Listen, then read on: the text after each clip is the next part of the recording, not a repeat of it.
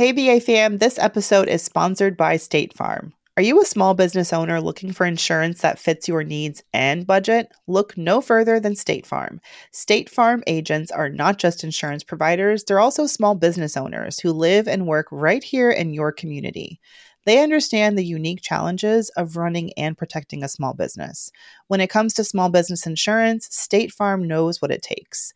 Create a plan that fits your needs and your budget. State Farm agents are ready to help you choose personalized policies that truly understand your business.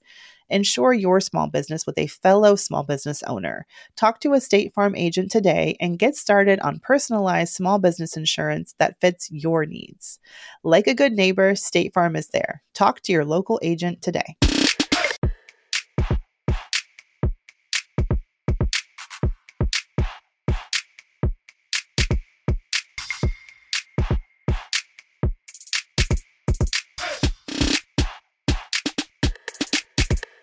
Hey, hey, hey, I'm back. I'm black and I'm brown. Hey, Mandra. Oh, I missed you so much. I know. Oh my God. It feels so weird being back in my bed, talking on my computer. Where have you been, Budgetnista? It's crazy because honestly, I didn't, usually for vacation, you go somewhere and I didn't go anywhere and it was exactly the vacation I needed. That sounds awesome. Yeah, I took a social media break too, which was honestly everything because I didn't realize how stressful Instagram, especially Facebook, yes, but Instagram is honestly kind of stressful. Oh, I 100% think I agree with you. I take my own little breaks after work. Yeah. So it was just nice to just take a full break. I went for walks. I was I had a list of things I wanted to do. I was I want to get my nails done. I want to wash my hair. I want to get my hair retightened. I had these I want to get a massage. And so I want to take a walk in the park and because right now in Newark, it's cherry blossom season. Newark has the largest amount of cherry blossom trees in the United States in one concentrated area. So it's when I say beautiful, Mandy, it looks like a wonderland. And so, it was exactly what I needed. No emails, no, work conversations. I mean, Superman and I went on several dates. It was just really nice. Oh, I'm so glad you had some time to recharge and reboot yourself. It seems like the perfect time too, right before spring really gets underway. Yeah, so what were you guys up to when I was gownsies? Oh, we cheated on you a little bit. We had Lynette Calfani-Cox on the show. Last week we had Marcus Garrett from Paychecks and Balances. So thank you to them for coming through and filling in your massive shoes. They did their best. Oh, well, I mean, I already know. I mean, no shade to Marcus, but Lynette, I know she's a beast. That's my mentor. So I'm like, what, Lynette? Yes. Love it. And best wishes to Sandy again, Sandy Smith of Yes, I Am Cheap. I'm definitely going to try and get her on the show again because I've been trying to make this happen forever, but fate just keeps getting in our way. I hope Sandy is recovering well at the hospital and her health is obviously top priority. Mm-hmm. Cool. Let's get back in the groove. What's happening? I read a story today that millennials lie on their resumes, and I just have to say, you guys, don't do it. Mm-hmm. I've literally gotten to a point where I have hired a candidate, given them an offer letter they've signed. And then, what happens after that point is a background check happens. That's what companies do at this stage. Once you've signed the offer letter, then there's the asterisk of, pending the background check. And they will check your damn resume and your LinkedIn profile versus records. And, we had to rescind an offer to some candidate who lied on her resume about completing a master's degree, which had nothing to do with a job that she applied for. It was crazy. Ugh, she put it on LinkedIn and it would have been one thing if she put it on LinkedIn, but she put it also on the actual application form for the job. And for that reason, she didn't get the job. Cringing. Oh my God. That's a big thing to lie about. It's huge. I'm not going to lie. I went to my LinkedIn page because I understand there's this, I don't know, there's just this human instinct to just to be hyperbolic or overinflate your credentials. I think we all do it when we're telling stories about ourselves. Everyone has that mom or that auntie who exaggerates.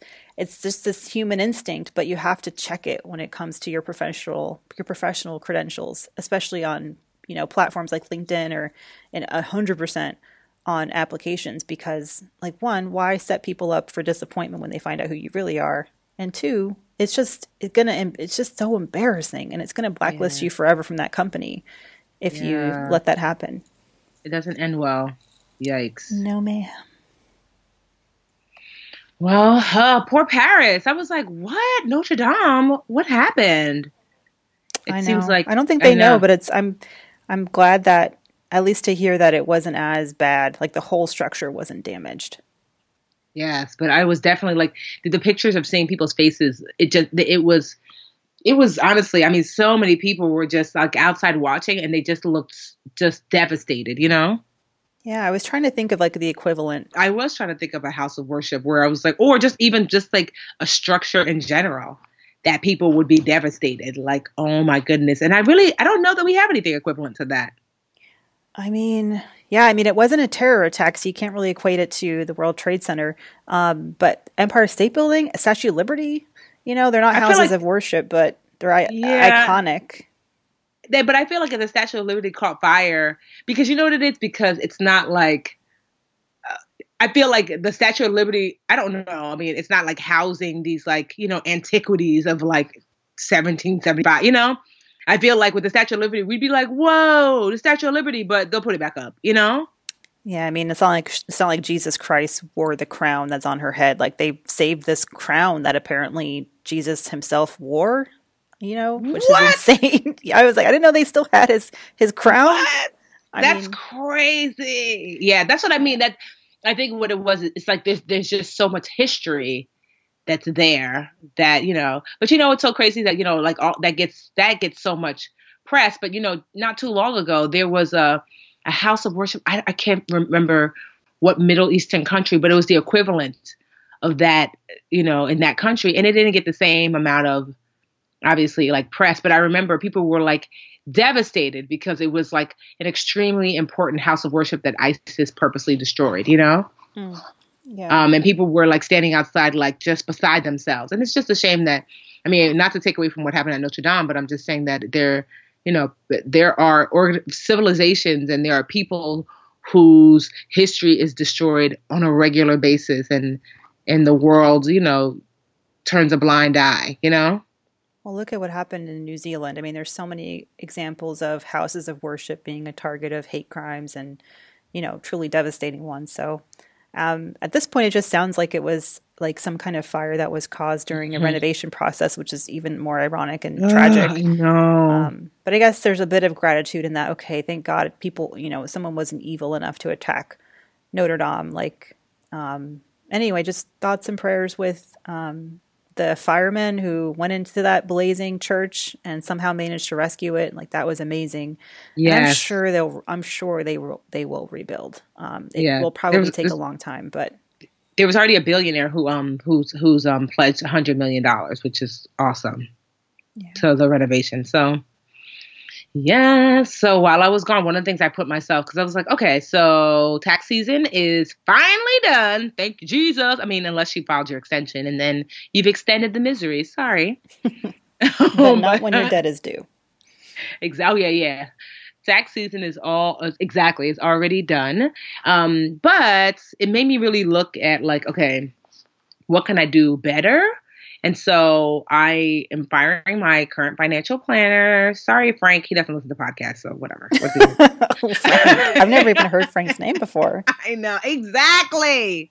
Because Frank doesn't do much. So he started off great, and then he's just, fizzled. And I'm like, Frank, hello, hello, hello. Is this thing on? And so that's like my pet peeve. It's like, you get my money and then you disappear. And so honestly, I didn't even know what I wanted.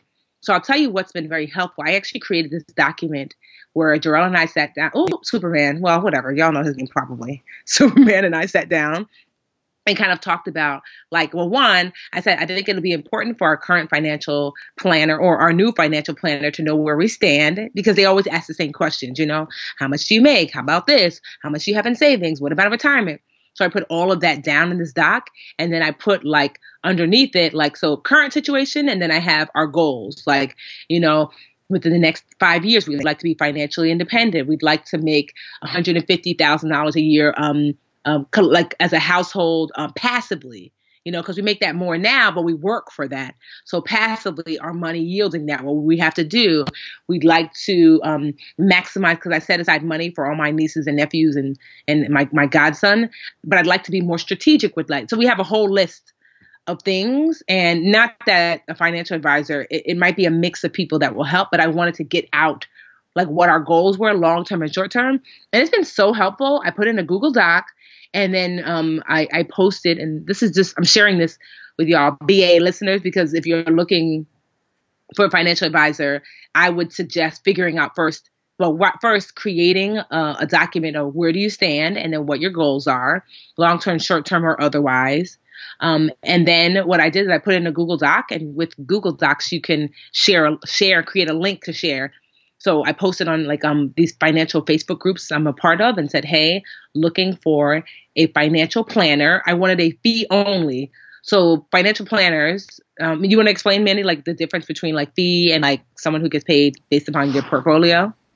Yeah, sure. A fee-only planner, a fee-based planner, they'll just charge you like an hourly rate or a flat rate to take a look at your finances, and they may do it every time you have a conversation, or they may charge you a flat rate for an overall financial plan that costs you a certain amount, and then they charge you an hourly rate moving forward, but you always know upfront what their fees are going to be.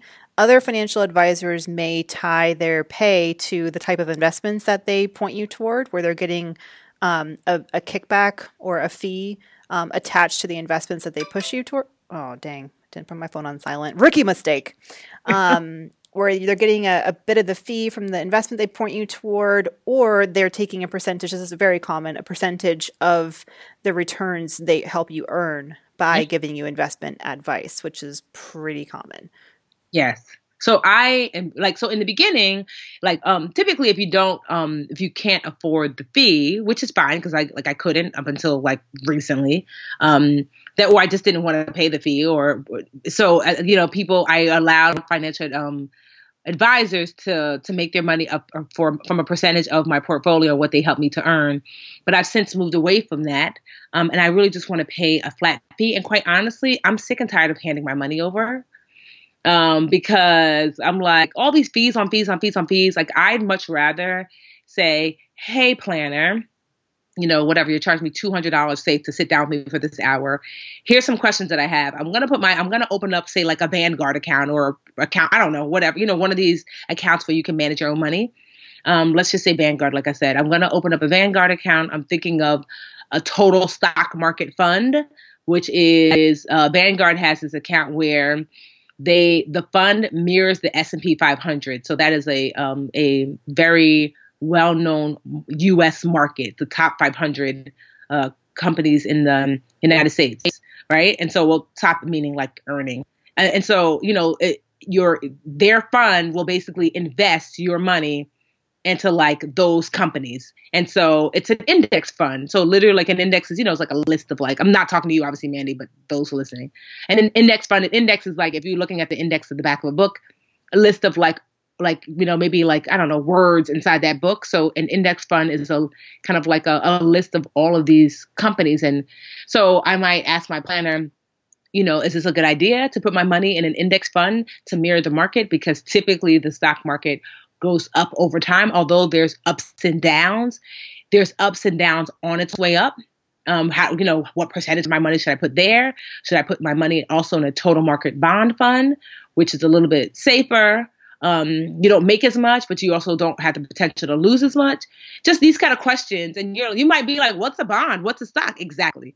So I really just want someone who I can ask questions of, take my own money, and based upon, the responses and the information that I get, make decisions with like my money and not feel like I'm just handing my money over. Cause I feel like that's what I've been doing. And I'm not going to pretend like, some of my financial planners have not made me money. I mean, it's not that Frank hasn't made me any money, but I honestly don't know what's going on. You know what I mean, Mandy? I'm like, so what are we doing? He doesn't answer when I text, or I'm like, aren't we supposed to have calls? Isn't that what I paid this flat fee for? And if I looked at my portfolio for 2018, and I made a decent return. I think maybe like 10 or 12%, something like that. So it's not like I'm losing money, but I don't so did I, but I just have a damn target date fund and no financial advisor. Exactly. And that's what I feel like, honestly. I feel like, great. but can I just put exactly, I was thinking that, like, why can't I just put my money in the target date fund? Why do I have to pay you, Frank? And then I'll save money in fees, And because you go ahead. can. I think that what you're looking for is a financial planner who can bring value in other ways beyond like return. Because I think like if you look at actively managed funds, like basically investment firms that manage your money for you versus like just putting your money in an index fund, a lot of times the index fund wins out. So you have to find people who add value beyond the returns, and don't believe them if they say they can, oh, I can do double what the S&P did last year. Like, no, that's bullshit. And ask people what they can give you beyond just the regular return that anyone would expect, because you have to keep those realistic expectations and people who won't like oversell you. And that's what I'm wanting. Like, I'm wanting like that, like, like, yes, like, because beyond that, because that could literally be one conversation. Well, Tiffany, this is my favorite index fund because here's why: the fees are low and blah, blah, blah. And I'm like, okay. But I want more. Like, I want to offer, value to my employees. I want to be able to give them a retirement account. I can't do that on my own. There are financial planners and advisors that can help me with that, yeah. So I'm just excited about interviewing. So I think I posted, and like I said, I created the doc and I sent everybody the same message. It was like 15 people that reached out to me. And I was like, hey, thank you so much for reaching out. I've created a document to help give you a clear understanding of where my husband and I are and where we'd like to be. Please review. And in the doc, it was clear, like, how I wanted to work with the person. Like, I would like to pay hourly. I want to manage my own money. So that way people can eliminate themselves. And of the 15, I would say there's probably 5 people that are viable. Some people eliminated themselves because they're like, oh, I don't do fee only, or you can only pay me yearly. And I'm like, nah, the yearly is, I want to pay you hourly, because if you suck, I've only paid for 1 hour, So I'm excited though, because I feel like this is like the next frontier. I've got a dope accountant and CFO. And so I just want to kind of like a personal CFO of my life. So I'm excited, and I'll keep you guys abreast of like, how the interviews go and, who I end up choosing. And even if I don't choose someone and they're dope, I can obviously share some of the amazing people that I was able to connect with, because that's another desire of mine, is to kind of like create a list of dope financial experts, because people ask me all the time, like, well, who do you suggest for this? And I can be like, well, I interviewed her. She was great. Wasn't a fit for me because I needed more business assistance, but she might be a fit for you, Yes, I'll be waiting those recommendations like everybody else. Do the work for us. Like you've seen those commercials for Home Advisor where it's like, do you know a good contractor? Cool. Could you vet them for me and get different rate schedules? Yeah. And that's what I would like, I'm excited though, because I'm like, yay. I just, you're on the cusp of like, this could either be really good. I feel like it's like the MC Hammer thing. It's like, ooh, there was like this short period in his career where like money was booming and he mismanaged. And I'm like, ooh, I don't want to do the MC Hammer syndrome. I want that, I make right moves now. So 10 years from now, I can be like, woohoo, even if the budget is not popping, I'm still good financially. No, that is the goal, to build up my goal too, build up an investment fund that is just generating income on income on income without you doing anything. That's something Marcus and I were talking about last week too. He has his own goals for how much he wants to have like invested. So he's making passive income. So next level, exciting. Yeah.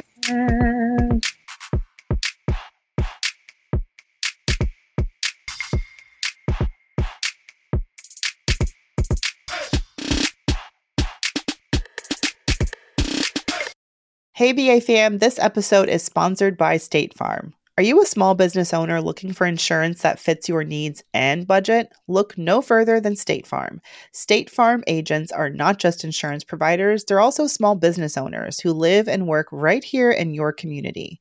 They understand the unique challenges of running and protecting a small business. When it comes to small business insurance, State Farm knows what it takes. Create a plan that fits your needs and your budget. State Farm agents are ready to help you choose personalized policies that truly understand your business. Insure your small business with a fellow small business owner. Talk to a State Farm agent today and get started on personalized small business insurance that fits your needs. Like a good neighbor, State Farm is there. Talk to your local agent today.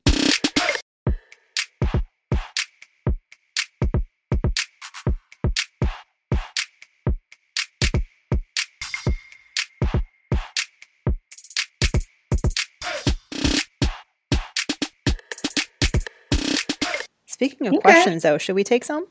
Yes, I actually have a really good question where I'm like, yikes, it just came in my inbox. And I'm going to try to read it in a non-judgy voice. Okay. And Safe space, yeah, listeners. yeah, it is. And then two, I'm also going to, I'm not going to obviously share this person's name. Okay, so good evening. I co-signed a student loan via Sallie Mae for a, in quotes, friend. My question is there a way that I can be released from the loan? I'm asking because my son starts college in the fall and I might need to get a loan for him. And I'm also planning on purchasing a home at the end of the year. Signed, what should I do? Like, unless you are a parent co-signing, your daughter or son's student loan, the answer, I feel like 9.5 times out of 10 is going to be no, because you're making yourself so vulnerable and so liable if that, the person on the other end of that loan, whether they're friend or family, no matter what their good intentions are, if they default in their loan, then that is your problem. 100%. She can't go back. She can't undo it. Yeah. So what steps can she take now to, reach her financial goals while also being tied to this student loan? Does she mention if it's federal or I'm assuming it could be federal, but probably more likely it's a private loan. I was going to say it's probably more likely private because typically with federal, unless it's like higher education, you usually don't need a cosigner. Yeah. For your what's called degree, unless it's like master's or something. So let's say it's a private student loan. She's co-signed. There's a couple of ways. So you could ask your friend to refinance. I was going to say, yeah. This loan, which means she'd have to apply for a new loan and use that loan to pay off her existing loan. And in the process, she'd be the only applicant for that loan. So that would take you off of it. Some lenders, like if she contacted the bank, she could ask what their process is for removing a cosigner. It may be that she has to prove financial worthiness, income, assets, credit score, and basically another form of refinancing the debt to get you off of it. But if she needed you to co-sign in the first place, or she or he, it may be that they're not financially, stable enough to qualify for a different loan. But that's the only avenue I can think of. Well, I'm going to make the assumption that you did this a while ago, only because I'm assuming that if your son's schooling was coming up fairly soon, you likely wouldn't have co-signed so quickly to his college opportunity coming up. You can also consider consolidating your loan with other loans that you may have. That's kind of a way. So typically to do refinancing or even consolidating with another loan is because we're not consolidating is not a good idea if you or refinancing if you have a federal loan, because then you lose like kind of federal loan protections. But we're assuming this is private because it needed a cosigner. But the borrower is gonna need decent credit history, stable employment, and really enough income to prove enough income, like Mandy said, to cover the monthly payments. Because the purpose of having a cosigner from someone who's lending is, I don't know that you can afford it, but between you and your friend, you can afford it. And so if your friend is gone, I don't know if you can afford it. So basically your friend would have to kind of prove, hey, I can afford it now, and I don't necessarily need this cosigner. So refinancing or consolidating with another loan, those are kind of your only two options. But if you're listening and someone is kind of asking you to cosign, honestly, it's just not, because just like, what should I do? What should I do is also wanting to purchase a home. And so this is debt for this person. And so when you're purchasing a home, they're going to see like, one, how much are you making? But then two, how much do you owe? And your debt to income ratio, DTI number, that's important to lenders, because they're like, well, if you already owe $50,000 here, you want us to lend you $300,000. We only feel comfortable lending you $250 because you already owe somebody else $50,000. So it's just keeping all of that in mind before co-signing. It's rarely ever a good idea. 1,000%. And if she said she's looking to take out or co-sign a loan for her kid, right? A student loan, check with your student. And again, like this, another good opportunity to remind folks, like if they need a co-signer, double check if they've maxed out their federal student aid. And even, if you're, I don't know, I feel like at this point in time, with the way the cost of college is, if you're having to take out a private loan to fund your education on top of the federal loans, is all that debt worth the degree? And like taking a look at the cost of that college, and are there any scholarships he or she could apply for, any grants, any aid? Are there any other avenues of financing that tuition for this year? Without you needing to co-sign. If she's not, she's looking to do it this fall. So I'm assuming they're like a high school senior and they're going to school for the first time. There's still time to look for a more affordable school. Think about what you're setting your kid up for post-graduation in 4 more years, how much debt they will have. Yeah. So what should I do? I hope you have your answer. Do you want to take another question? Yeah, we've got another question. Let me see. So this actually came from one of my family members. I went and visited some family over the weekend. And of course, after I destroyed them, and I mean destroyed them in Yahtzee several times, one of my family members asked me, because they're about to get a windfall from their employer. And they wanted to know, because they just took out a mortgage a couple of years ago, and they wanted to know, should I take this windfall and apply it to my mortgage debt? Because, I've always been debt free. The mortgage is the only debt I have right now. Car's paid off. This is someone in their late 20s. Car's paid off. No car note, no student debt, just a mortgage. Should I take the windfall and pay it off? And it's a significant sum. So no, it's not from our reader inbox, but that was the question. Good question. The way that go ahead. Yeah. No, go ahead. Since I already gave the answer, it's too late, really. But I figured for that person, but for you guys, if you're wondering, now that I have a mortgage, I feel like, the first thing I asked him was, what's your interest rate on your mortgage? And it's I was going to say that. Yeah, it's something like 4.0% because he got it. Yeah, over a couple of years ago when rates were really low. And I said, take a look at your 401k. He never logged into his retirement plan at work. Log in and tell me what your annualized rate of return was for the last year, like year to date. How much have you earned on your investment? It was something like 13%, 12 or 13%. Oh, that's good. Yeah. Which, this was it was kind of an up and down year. It was like a big crash last year in the beginning of the year, but then the market rebounded. But I was like, take a look at the percent you're earning on your little 401k investment, which was, I think he had some kind of target date fund. And then take a look at what you're paying on your mortgage rate. And for that reason, I think one of the first things you should consider is putting more toward your retirement fund. With a mid-year kind of windfall like that. It's not like you can earmark it to max out your 401k, but I said what you could do is open up a Roth individual retirement account, so Roth IRA, max that out, which I think is $6,500 for the year, something like that. It is. And this is also someone who doesn't have a huge emergency fund. And I said, get comfortable with your emergency fund. So max out what you think you need for 6 months or whatnot. And then think about opening a brokerage account with the leftovers. And you can invest in the same types of funds that your 401k is invested in. You can just do that on your own with a taxed brokerage account through E-Trade or Vanguard or whatever. There's a million options. But rushing to pay off the mortgage, even though it's debt. And this is something that I've thought about too. Even though it's debt, you have to think about, okay, well, what's the value of the home? What's your equity? Yes. It's not like it's debt that's like a credit card debt that has no value for you. Yeah. I mean, that was honestly you couldn't have given a more perfect answer. I was thinking that because I get it. No, but I get it because you and I are both like debt averse. So I get it when you're like, I don't want this debt. But if the debt's costing you, like I had to make that decision with my student loans when I was aggressively paying them off. And then I had to stop because at some point I really was looking at, I said, Tiffany, your student loan interest rate, this is before, the foolishness that y'all are paying now. My student loan interest rate was like 3%. I was like, Tiffany, you are losing 3%, to student loans, right?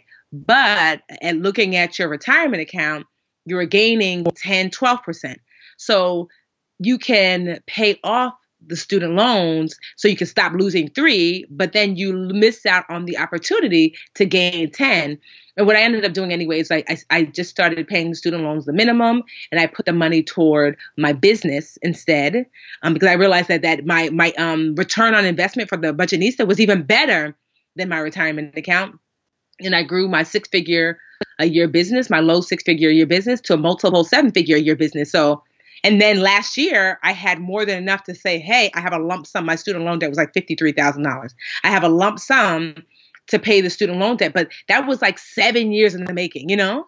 So it made more sense to use that money to make money than to use that money to pay off debt, because debt free is not wealth. Wealth can make you debt free, though. 100,000%.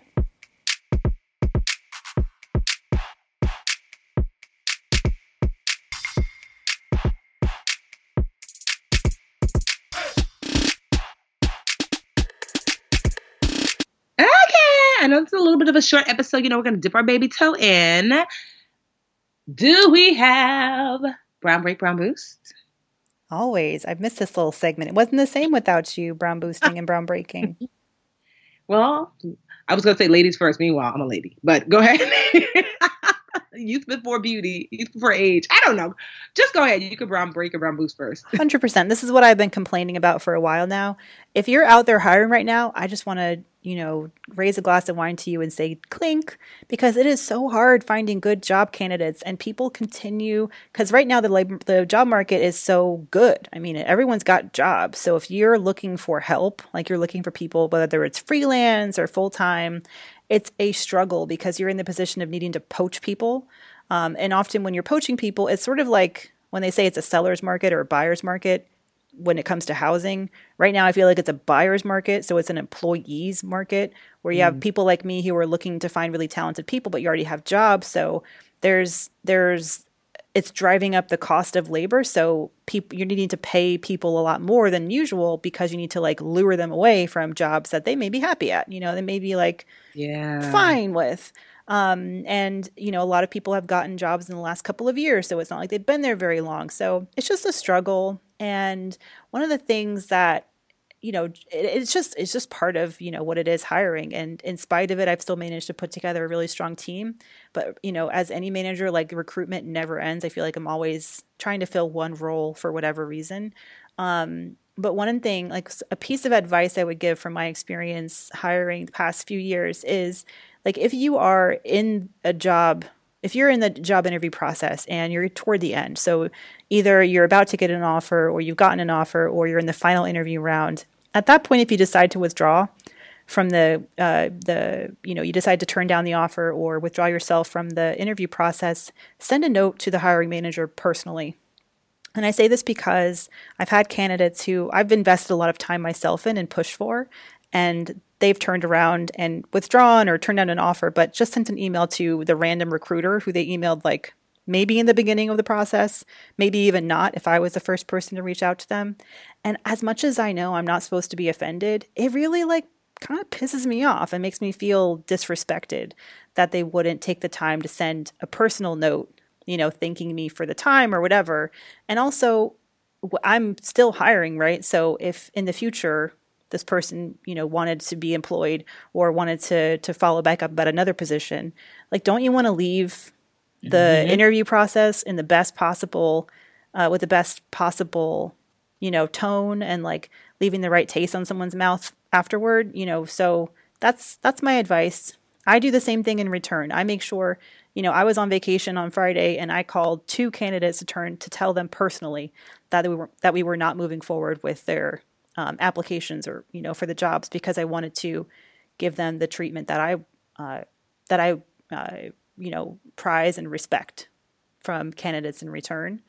So that's my break and my advice. If you are like, it's smart, if you have a job right now and if people are reaching out to you, like I get emails personally from recruiters all the time. So-and-so is hiring this, are you interested? If you take those calls, if you entertain those offers, just because you're trying to see what else is out there and see how much money someone might be willing to pay you, but you have no intention of taking the job, think about what might happen if you let it go very far and then bow out of that, at the very end when someone's invested time in you. Think about that, your reputation and your reputation professionally. And also, I'm not saying it's not smart to do that. I'm not an idiot. Like, the only way I was able to catch up and actually earn what, a market salary, because I was hired at the bottom of the recession when the rates were so low for people doing what I was doing. The only way I could catch up with my peers was to job hop. I understand it. It's smart. but you have to do it in a respectful way. Yeah. So you're not burning those bridges. Because it all comes Rant back around over. to you. Yes, 100%. Yes. And especially in a small world like personal finance journalism, get out of here. What? Who don't I know? My sister said that she was she was a scientist in pharmaceuticals, and she was like, I can't. She literally went from Jersey to Chicago to here, and she's like, I'm seeing the same people like around the country, and she was like, whoa, if I pissed these people off, this would have been like really bad, you know? Mm-hmm. And so mine is really just a quick little boost. My boost is just for the first time, I tried Rent the Runway. For the first time, hello 2014. I know. I mean, you know, I'm not an early adapter. Let's just be real. And so, you know, because I'm, you know, fairly frugal, and you know, I'm just doing more and more speaking engagements, and I'm like, I'm either having to like run to get like a new dress, which I don't spend a whole lot of money on dresses. I would say I average probably like $40-$50, but still, you think about like I might have 3 engagements in a week, and I'm like, well, unless I'm re-wearing the same thing over and over, and after a while, you know, I have maybe like 10, 15 staple dresses, which sounds like a lot until you say you've done 15 things, whether it's TV or whatever, in a month, and then you're like, well, what do I wear next month? So I decided to try it. I have to say that my first crop was already awesome. I picked 4 dresses. I'm doing like the unlimited, and 3 of them were a hit. I was like, wow, 3 of them fit well. One was I didn't realize it was a split. I needed to read the directions, like the description a little more. I was like, ooh, this is too sezzy for the stage, but it was still cute. So I had to say I'm really pleased, and yeah, I like it. I love the packaging that it comes in. It's super easy to use, and yeah, I really want to buy less clothes. I just want to be able to wear it, be cute, and then send it back. So Rent the Runway, I know I'm late, but whatever. I'm just giving a boost because, you know, I had not tried it yet. I don't know. It's been a minute since I've used it. I actually forgot about it. I'm like thinking, dang, I used to use it all the time. I should get back on it. You're right. It's annoying to have to buy new stuff. Yeah. Just teasing you. It's fine. I know. It's okay. But I'm like, you know, I know I'm a little late. I was like, what? Even like the place at my office, there's like a young receptionist. She can't be more than like 18, 19. And I was like, oh my God, I'm getting my first Rent the Runway. She looked at me like, girl, are you like, where have you been? Living in the cage? And I was like, what? The front desk girl uses front the runway? She's like, girl, all the time. And I was like, oh, well, whatever. So yeah, that's my boost. So I know it's time to say goodbye to all our family. BROWN ambition. I'm so glad to have you back, Tiff. Yeah, no, it's great. It's great to be back, honestly. Good. Hope you feel lovely and rested. Your little staycation is goals for me. I'm hoping to do something this summer. Finally, take a little break. Good. Just let me know. Mm-hmm. All right, guys, that's the show. I forgot to mention it, but if you have questions, hit us up, brownambitionpodcast@gmail.com, or you can go to our website, brownambitionpodcast.com. All right, y'all. See you on the interwebs.